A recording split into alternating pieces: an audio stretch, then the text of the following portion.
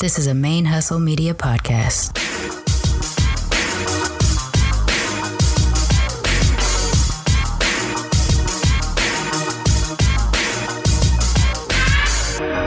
Hello and welcome to the show. My name is Jackie O and you're listening to Militantly Mixed. Yo, this is Rashani from the Single Simulcast. And when I'm not making you laugh or making up parody songs, I'm kicking back, listening to Militantly Mixed.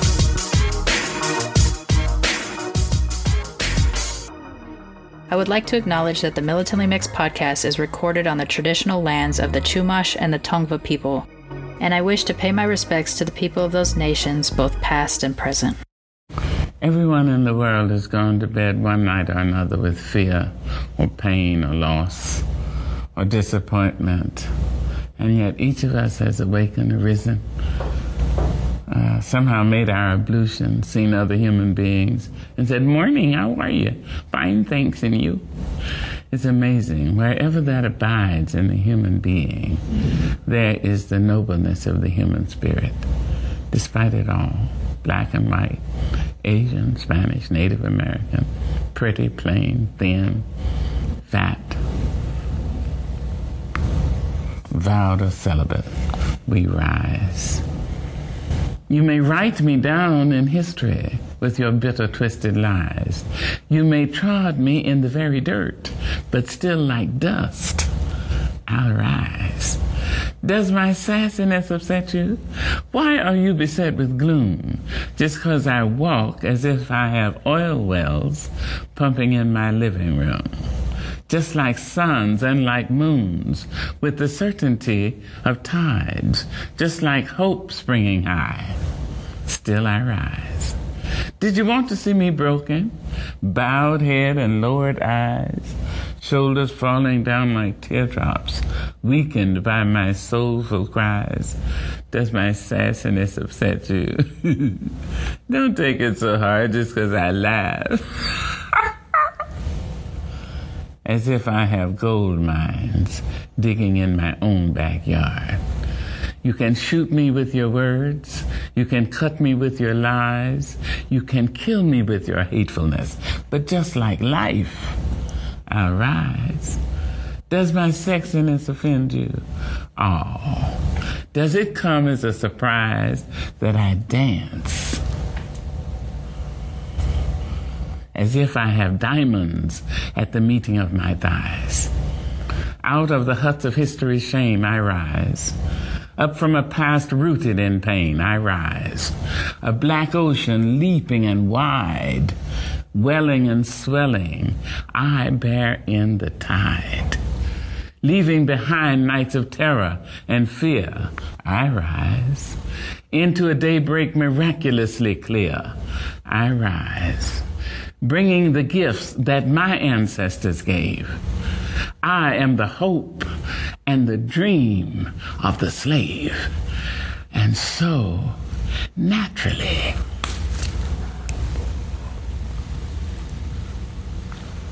there I go rising.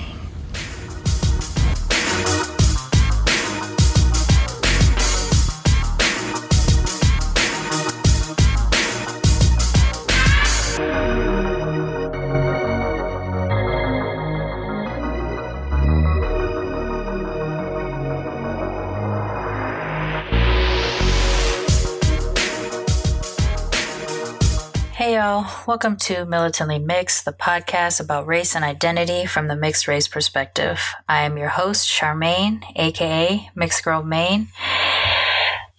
And this is episode 95. I really struggled to try to talk about what is going on, in particular in the United States right now, but a version of this is happening all over the world, make no mistake. And giving full focus and honor to the episode that I had planned today.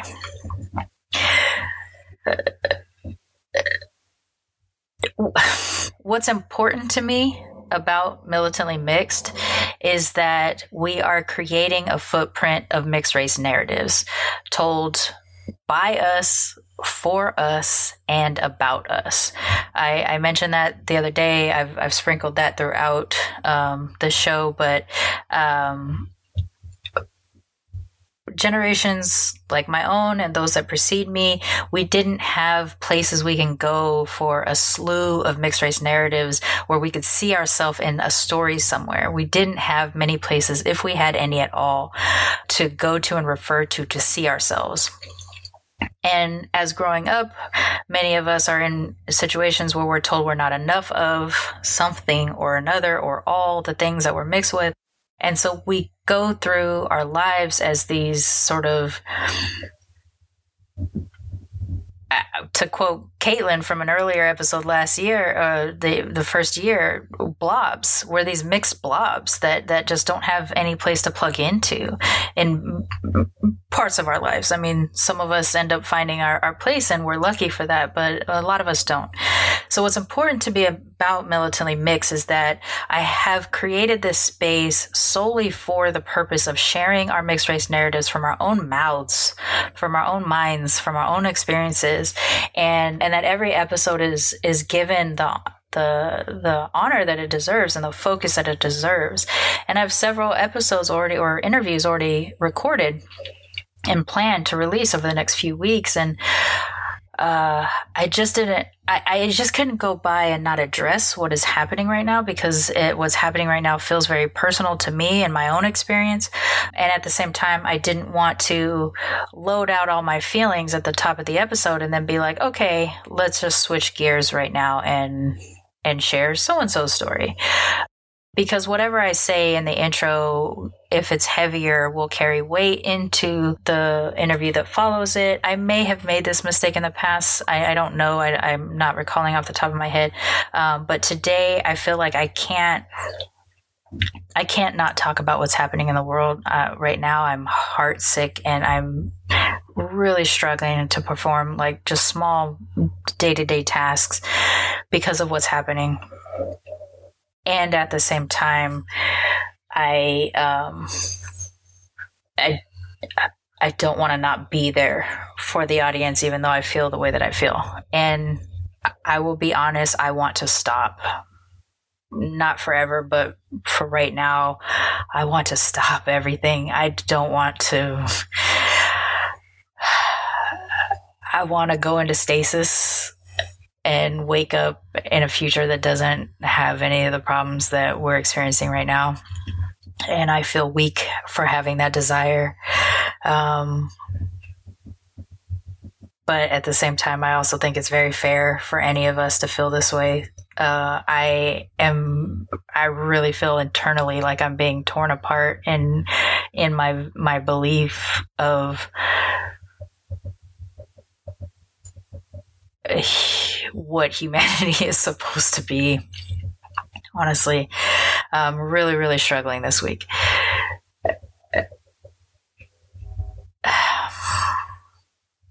But I can't fight my natural inclination to like be there for my people, for my tribe, right? That is a big part of who I am. And so what I've decided, at least for today, and I don't know how long it'll last, but I need to get feelings out. I need to talk about what's happening right now, in particular in the United States. Although, like I said at the top of the show, there's a version of this is happening all over the world at all times.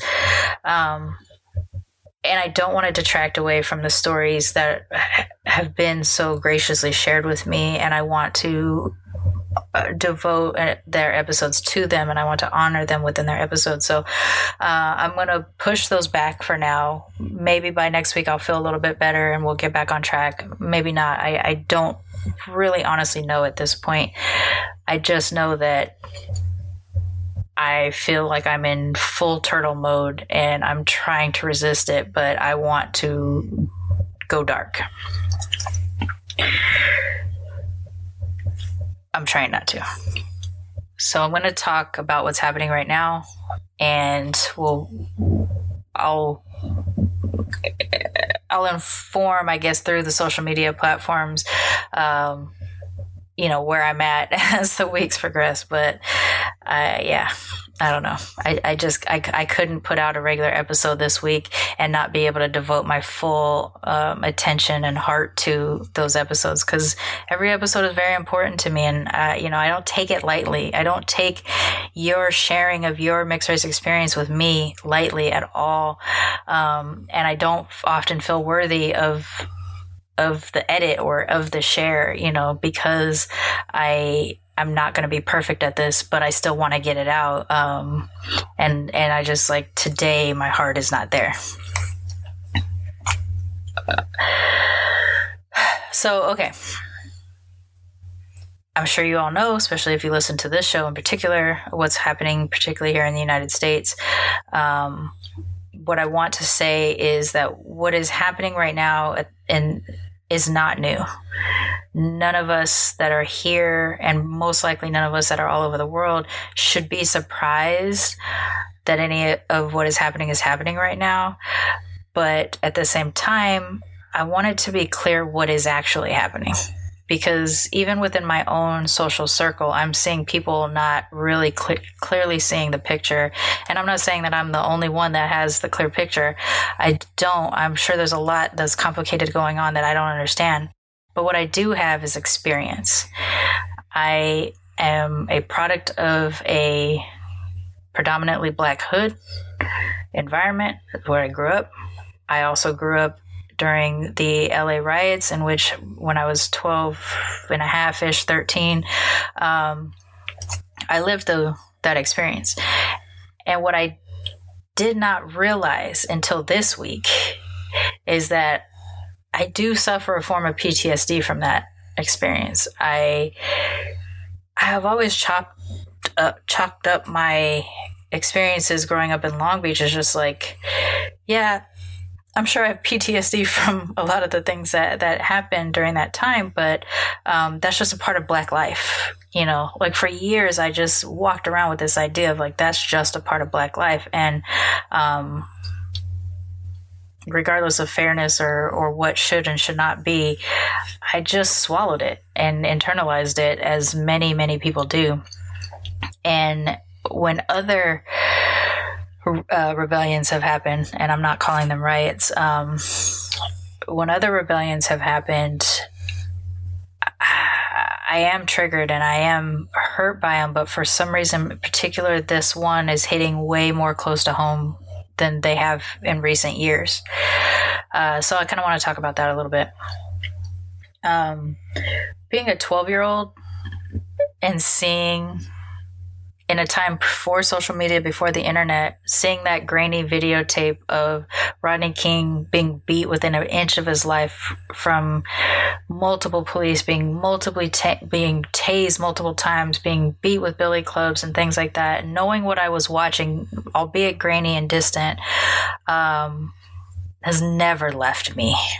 Never left me. The lack of humanity that you must have to be able to take a billy club to a human's body and repeatedly hit them. Because once you hit somebody more than once with that, you gotta be thinking that death is a possibility. How many hits is enough for you to stop? Right? And how much damage to the body is enough for you to feel justified in what you did? Do you hit somebody once to diffuse a situation, knock them out, hopefully, and get them out of the situation that they're in? Or do you beat somebody within an inch of their life? This is something that I always struggled with after watching that video. And again, I grew up in Long Beach during the time when both the Long Beach PD and the LAPD and the Compton PD were notorious for the brutalization of Black and brown bodies. They still are. I've told the story on the show many times about being picked up while hanging out in the park when I was a kid. In the park as a kid, with my friends that were darker skinned than me, and they all got dropped off in the Mexican neighborhoods, and I got dropped off at home because they couldn't tell what race I was. And I don't want to blow past the thing about the kids being dropped off in the Mexican neighborhoods. I'm sure it's not much different now, to be honest, but when I was growing up, they were pitting the black and brown communities against each other on a regular basis. And this is before cell phones, and this is before social media, right? So the black kids who the cops didn't want to take to juvie or whatever things, they would torment, and they would take them to the Mexican neighborhoods and drop them off, or they would ride them around for hours and then drop them off in an unknown neighborhood, not necessarily the closest Mexican neighborhood to our black neighborhood. And they would drop them off in an alley, and they would say, good luck. And those kids would have to try to find their way home with no money, with no phones, with no ability, besides the kindness of strangers, hopefully, to help them get home. And inevitably, they would get assaulted by the kids that were local to that community. And again, I don't necessarily know that it has to do with actual prejudice against black and brown people themselves, but what they were being policed to do. They were being made to do. They were pitted against each other, and therefore they had to survive. And to do that, they might have to fight the Mexican kids in the neighborhoods that they were being dropped off in. And some of them would get beat up really bad. Some of them would die, and some of them would survive, and it would start a war between the two communities. And this was a common occurrence when I was growing up. And I imagine it still is. Except for it might be videotaped now. So several times we had gotten picked up doing very benign things. Hanging in a park, hanging out still at school, walking home from school. And we'd get picked up, and I got taken home, and they got dropped off in that neighborhood. I was told to not hang out with that element, to be a good girl. And then my black dad would open the door, and their faces would change. And I knew it was racism. I knew it was white supremacy that was making that thing happen. And it's not like I appear to be white. It's not like they were mistaking me for white. I don't know what they were thinking I was, but they weren't thinking I was Mexican, and they weren't thinking I was black. And so when they saw my black dad, I think they regretted their decision not to clump me with the rest of my friends. We would be harassed by white police officers walking home from school, and I lived maybe 4 blocks from my school. I went to Jordan High School in Long Beach, which was right next to a park, which is the park that I got picked up in. And then I had maybe another 2 to 3 block walk to get home. It would take us 20 minutes. But we would inevitably get harassed by the cops on the way home a lot of times. So when the riots happen, the same thing that is happening in Minnesota and Louisville right now was happening there.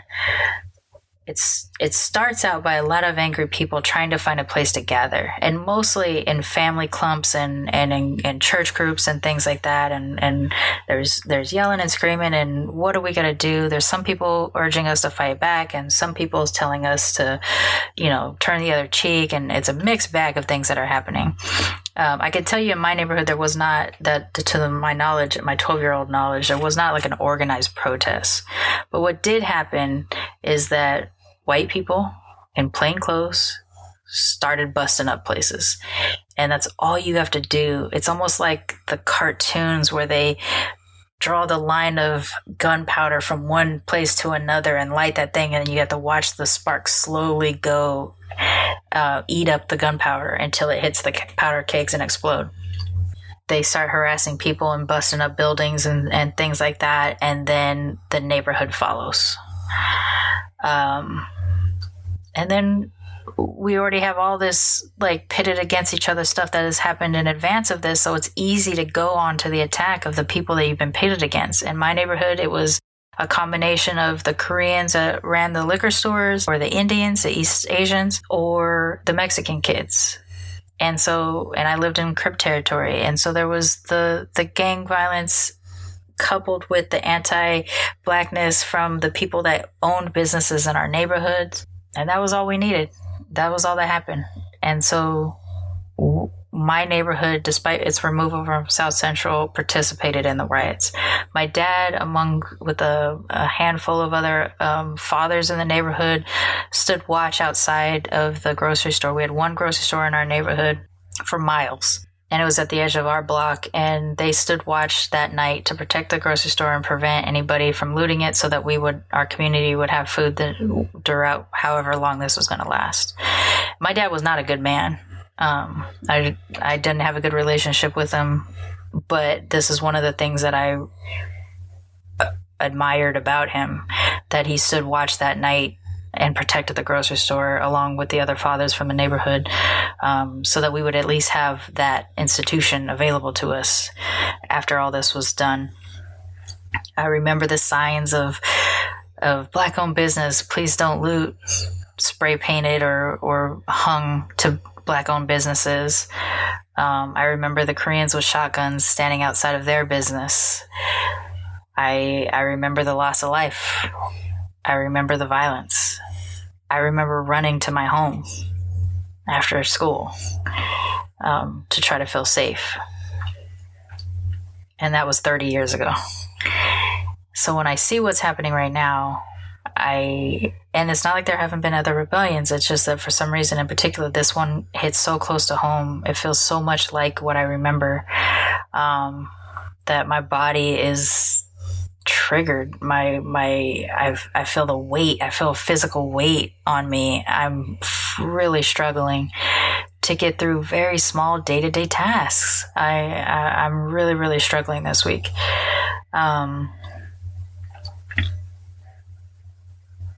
So I want to I explain my experience to explain why I feel the way that I feel about this. I am not in any way, shape, or form upset about the rebellion happening. I am not in any way, shape, or form upset necessarily about some of the buildings and the property destruction. The reason why is because it's rebellions like that affect change, and not just Black and brown change. The reason why the United States of America was even created was because white people that were even persecuted for their religion left England and came here and took land from brown people and then started rebellious acts and civil unrest, just like what is happening right now, and then fought a war to get their freedom. And that is exactly what is happening right now. Make no fucking mistake. That is exactly what's happening right now. Black and brown people want the freedom to live without fear that doing just that, living, will be the reason why they are murdered. Whether you are a birder walking through Central Park, admiring wildlife and asking a fellow citizen to leash their dog so that you don't risk harming the wildlife, and having the cops called on them and the cops being lied to about whether or not that Black man is threatening this white woman's life. That's just living while Black and being threatened for that. Or you're Breonna Taylor asleep in your bed, not even knowing that plainclothes people burst into your house without you knowing, without even announcing that they're police, no-knock warrant, and coming in and killing you. And then arresting your boyfriend for trying to defend his home because he has no reason to know that there are police that have just burst into his home. They didn't commit crimes and they were asleep. And then he's arrested for attempting a murder of a police officer. That's sleeping while Black. And not waking up. Whether you're driving down the road and you think you're being followed and harassed and you're afraid and you pull over and you're begging on Facebook Live for someone to come save you, and then you run for your life and you're shot, and worse than that, you're live streaming your death and you're hearing, and the rest of the world is hearing the cops stand above your body and talk shit about you while you're dead. And I'm not going to repeat what he said. I think if you've seen the videos or heard it, you know what was said. And I can't even begin to remember all the names of the people. I can talk about the most recent names clearer than I can with the whole list, or the ones that had the bigger social impact. We can talk about George Floyd this week. We can talk about Breonna Taylor. We can talk about Sean Reed. we can dig in the crates a little bit and talk about Philando Castillo and Sandra Bland and Eric Garner and Trayvon Martin. But there are hundreds of names.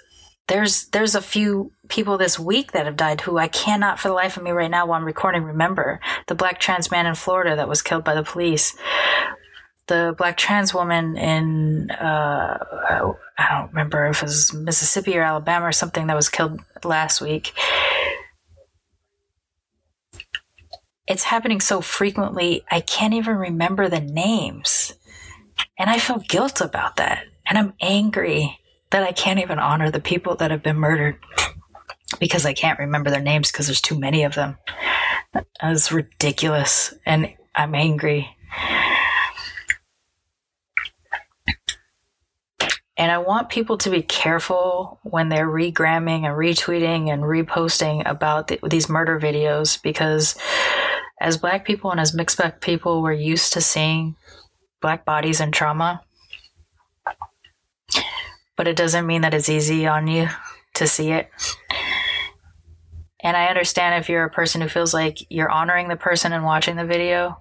And I also understand if you're a person who feels like you just can't watch the video because you can't watch another Black body and trauma. I don't think it matters where on the spectrum you fall. I think you do need to listen to yourself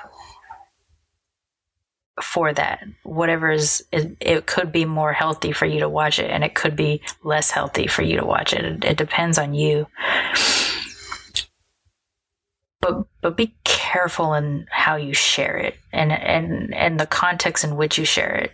Sharing without explanation gives people license to view it under their lens. But crafting a thoughtful message about it, might make it easier for a person to decide if they're going to see it. And certainly things that autoplay when you click on it can be very traumatizing for people. So really be thoughtful about what it is you're sharing when you're sharing it. Not everybody needs the visual because we've lived the visual. So I guess I'm saying this more towards people that aren't Black or mixed Black in the sharing of it, because you may be viewing it with the human lens of a human body is in trauma right now and we need to stop this thing. But those of us that are Black or mixed Black are seeing it in an experience level because we probably have seen it in real life. And it triggers a fight, flight, or freeze response in our body to see those types of things. I can no longer watch the videos. The last video I watched in its entirety was Philando Castillo and the parts of the Freddie Gray video that you could see. I wake up sometimes hearing Freddie Gray scream, though. And so I can't often put myself in the position of watching the videos anymore. Because I also saw that in real life, growing up. I've had my hands in the chest of a friend that had been shot, thinking I was applying pressure or helping. I was a 12-year-old. I didn't know if I was helping. And they died, and I have that memory. So I don't need to, I can't watch the videos anymore. So I'm just asking for thoughtfulness in how you share, because without context, you might be triggering someone's fight, flight, or fear, freeze responses. I also think it's really important to take care of your mental health in times like this. I'm not saying ignore what's happening, but I'm saying shut down if you need to shut down.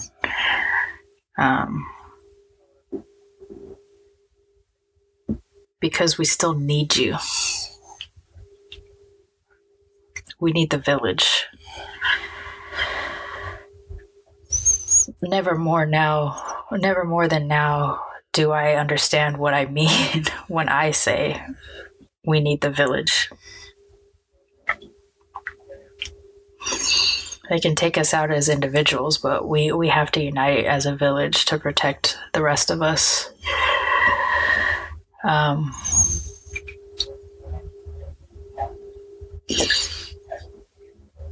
I say all that, but I also want to say that activism shows itself in different ways in different people. And I think there's value in in shaping your activism with your own skill set. I've said before, and I do still feel this way, I'm not the most effective if I'm marching. I am not in the best physical condition, and if things go a different way, I might not only endanger my own safety because of my physical issues, but I could be putting someone else in harm's way because they're trying to protect me. I think about that when I go out with my husband, because he is very alert and he's always looking to make sure that he can protect me. And I don't mean to make light of this, but in the same way that a lot of us get frustrated watching the movie Titanic when Kate Winslet jumps back onto the boat, which essentially is the reason why Leo ends up dying in the end. If she had just stayed in the boat, he could have gotten his own way out. That belief. I don't want to be the reason why my partner or somebody who sees me in need ends up being harmed or killed because they're trying to protect me. It's a real fear of mine because I've had to be protected before. So marching is not where I feel like I can lend my biggest support. But what I do have is platforms. I have Militantly Mixed and I have Blurred Comics, and I can use my voice. And no matter how small my platforms are, they're still out there and they're still affecting people that listen. I know that because of the emails that I get and the messages that I get on social media from y'all. I know that this podcast affects change in people. And so I can use this as a form of activism to share I guess my beliefs about the village, about protecting the village over the individual.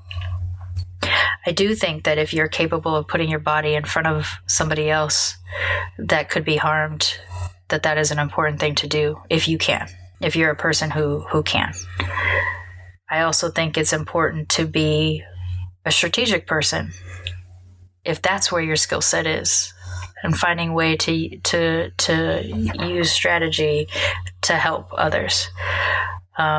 If you have a tactile skill, like a crafting of some sort, like if you're making masks for people to fight against the COVID spread, or you can make clothes or sleeping bags or quilts or blankets for the homeless, if you can use a physical skill like that, that can be a form of activism because you could be providing something to somebody who is in need. If you have event organizing skills and you can create a food bank or a shower day for homeless, or a coat drive or toy drive even for people in need, that is a form of activism.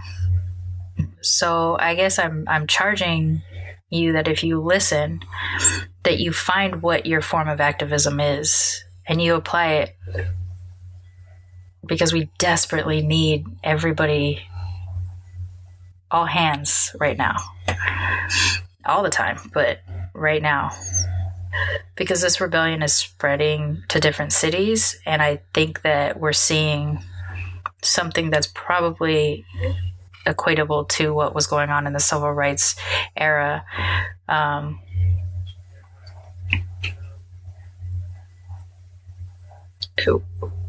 We're at that place that we can't be silenced. We thought we were at it before, but we clearly weren't, because Colin Kaepernick and Eric Reed lost their positions because they were kneeling in silent protest, in nonviolent silent protest against police brutality. Eric managed to continue on in the NFL, but Colin didn't. And they say that's not the right way to protest. So then we march. The Women's March, various marches for people that have been murdered by the police. And they tell us that's not the right way. And they mace us. And they arrest us. And they drive cars into us. And they say that that's not the right way. So then we do a combination of peaceful protest and fighting back, physical fighting back. And they tell us that's not right. And they call the National Guard on us. And they go into plain clothes and they bust up buildings and they light fires and they say it's us. And still we haven't found the right way to protest. And yet our Constitution here in the United States makes room for us to protest this way. All citizens to protest this way. It makes room for civil unrest or civil disobedience, whatever you want to call it. It makes room for revolution because that's how America was created. So if we're applying all the tactics that are gifted to us by the Constitution, but we're not protesting correctly, we're not doing it right, where does that leave us? That leaves us with nothing. So we burn it to the ground and start over. It's happened before. So either they work with us and make room for our humanity, or just like they did when they left England, they burn it to the ground and start over. And we might be there right now.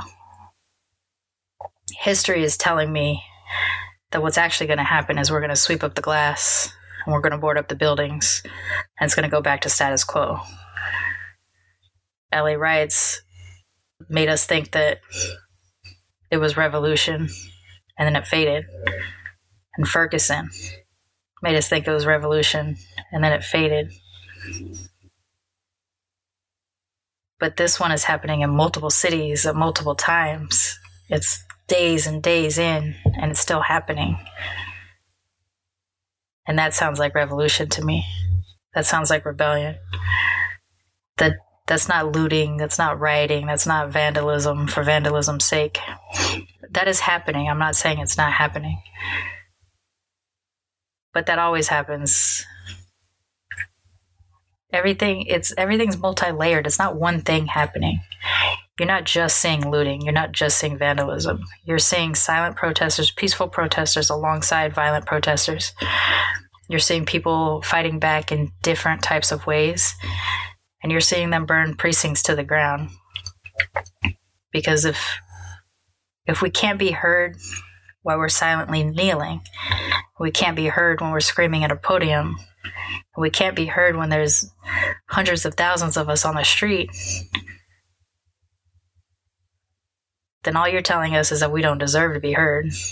And that's not true. And we're not going to take it. And I think that's what we're seeing right now. I don't have a call to action that is telling you to do anything outside of your comfort. I'm not telling you to go violent if you're nonviolent. I'm not telling you to go nonviolent if you're violent. I'm not telling you to march if you're not a marcher. What I'm telling you is find the skill set that you have and apply your activism there. Whether it is writing letters to government officials and making phone calls, or plugging up City Hall by standing in front of it, or exercising your Second Amendment right while brown, or exercising your First Amendment right all the time, or sewing blankets, or collecting cans, or providing a shower to a homeless person for the night. Whatever the thing is that you are capable of doing, giving money even, find the place that your actual skills, your individual skills can be applied to benefit the village.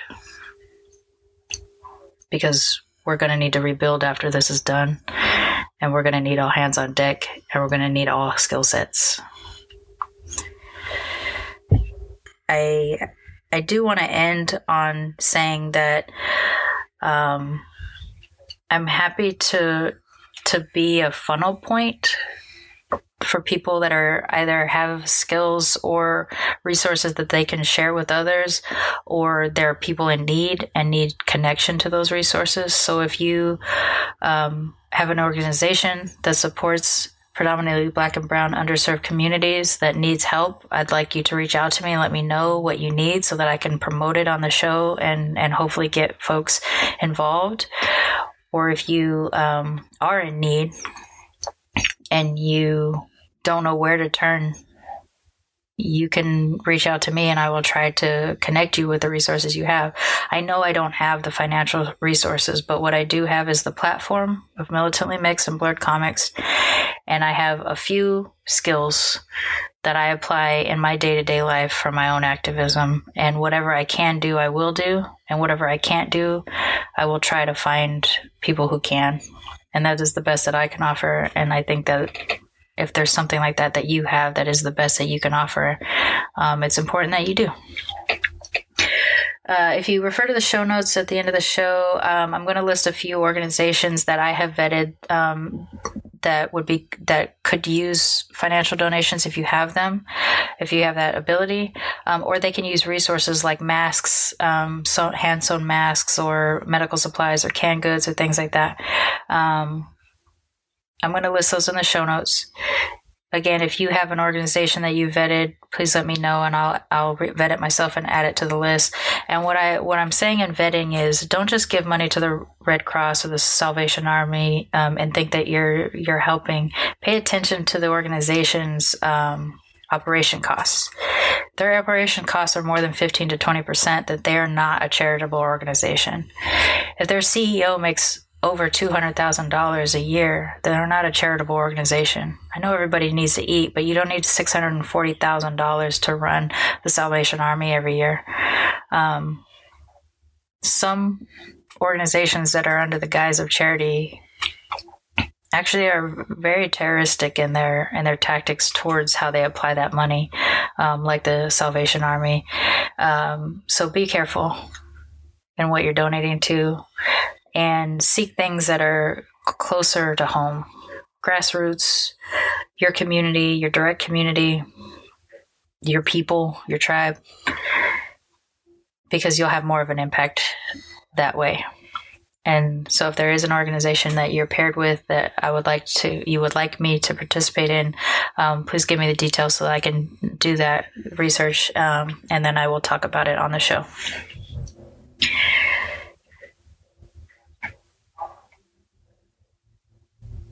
I'm going to do my best not to go fully dark, although I do feel that coming on. I do feel like I'm in turtle mode, or I wish to be in turtle mode. I am fighting it.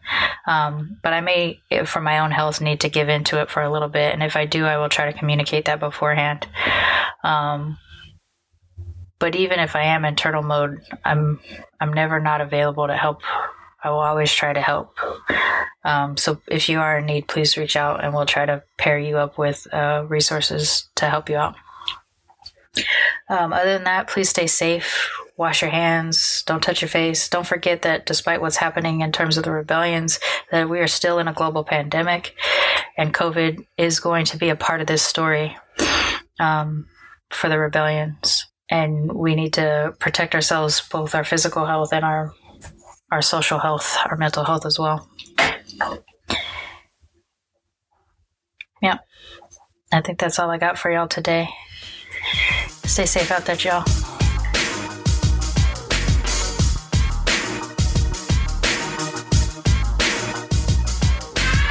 Militantly Mixed is a Main Hustle Media podcast, produced and hosted by me, Charmaine Fury. Music is by David Bogan the One. You can follow us on social media on Twitter, Instagram, and Facebook at Militantly Mixed. If you'd like to become a sponsor of Militantly Mixed, please go to patreon.com/militantlymixed for monthly sponsorship, or paypal.me/militantlymixed for a one-time only donation. And if you like what you hear on Militantly Mixed, please subscribe, rate, and review on iTunes or wherever you listen to podcasts. And don't forget to be your mixed-ass self. Main Hustle Media. Turn your side hustle into your main hustle.